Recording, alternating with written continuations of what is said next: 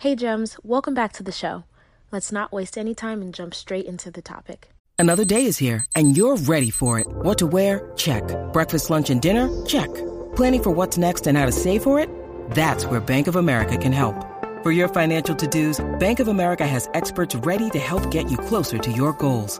Get started at one of our local financial centers or 24/7 in our mobile banking app. Find a location near you at bankofamerica.com/talktous. What would you like the power to do? Mobile banking requires downloading the app and is only available for select devices. Message and data rates may apply. Bank of America N.A., member FDIC.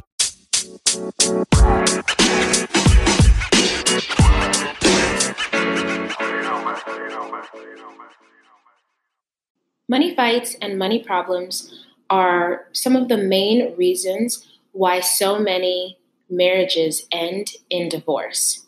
This topic was actually a request, so I'm finally attending to that. And if listening to this episode sparks any follow-up questions, feel free to let me know, send me a message or an email so that I can address that in a future episode. So today, we will be talking specifically about how couples can commingle their funds and what different ways there are for you to be able to do that. Now, before we can even get into that, we have to discuss, where you're at in your relationship. So if you're married, then that's going to mean you have there's a different outlook on that. And I personally recommend a different outlook on that than if you are in a relationship and maybe thinking about moving in together or living together. So if you are married, then to me, the best way to have the most fulfilling relationship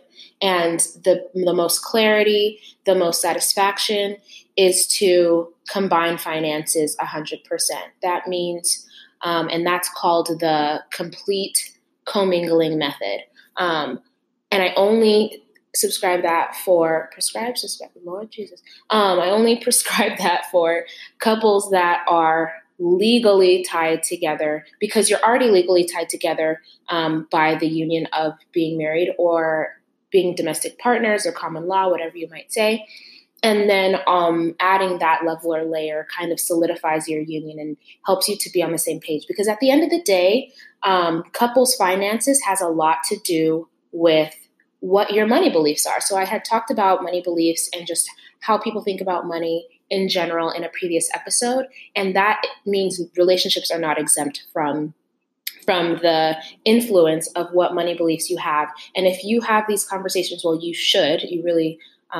it's really important to have these conversations around finances and some other things prior to legally binding yourself to another human being. But when you have these conversations, you get on the same page about what you believe in and what your goals and your dreams are individually and together. And that sets a foundation in your relationship for you to be on the same page and to be able to continue to have an ongoing conversation about your finances, because things change over time, obviously. So the first place to start really is being able to have a conversation. Now, you might be listening to this and saying to yourself, well, I'm not married and I'm not in a relationship, so this doesn't apply to me. But it does, because the earlier on that you can develop your ideas around these topics, the better off you are in being able to have these conversations early on when you do start dating someone before you get married or move in together, so that you can avoid any challenges or difficulties, or know how to wade through that a little bit better. So I would say that this actually applies to everybody, even if you're not married or in a relationship at this point. So that's what I prescribe for couples that are married. I would say that if you are not married yet, you do not want to completely join your finances together because you are not legally tied together at that point. So then that could potentially lead to some issues if something were to occur. If that makes sense. For couples that are just dating, then you may talk about finances or have an understanding about who pays for meals, or if you're going to go on a trip, like how are you going to split those costs and things like that, which help you to start that conversation around money, because you'll see how your partner reacts when you as a woman try to pay for something and they are completely okay with it, or they're upset with you and now they have an attitude because you pulled your wallet out or you insisted on, taking care of the bill. So it's really necessary, I think, early on for couples to have these conversations and really convey how they feel about finances and how to handle them moving forward so that you can be able to know what you're getting yourself into and also know how to cross bridges as you get to them, because there's always going to be unforeseen obstacles or challenges that come up. That's life. But if you have a base foundation of what you believe in or what you know to be true, then that helps to resolve conflicts much more easy. So the 3 ways, let's get back on topic here, this could go on for ages. The three methods that couples can use to kind of bring their finances together, whether that's you're moving in together or something like that. One method is called the proportional method. So that is when you have a conversation and you say, hey, I'll pay 70% and you pay 30% of the overall common bills maybe, and then you're both individually taking care of your own miscellaneous individual charges, if that makes sense. So you decide on a split, and then that's how you handle taking care of your bills if you live together. The second method is called the raw contribution method. So that means regardless of Jimmy getting paid $5,000 a month and Cindy getting paid, let's say, $3,000 a month, if the overall bills come out to $3,000 a month, then both of them contribute $1,500. Look at me, I can do math. So I became a therapist specifically because it was the least amount of math in college. Anywho, but they both contribute $1,500 to the expenses of the household, and then they maybe individually take care of their toiletries, shopping, individual charges and costs. Then the third method is the complete commingling method, which is joint bank accounts. All of your money goes into one account.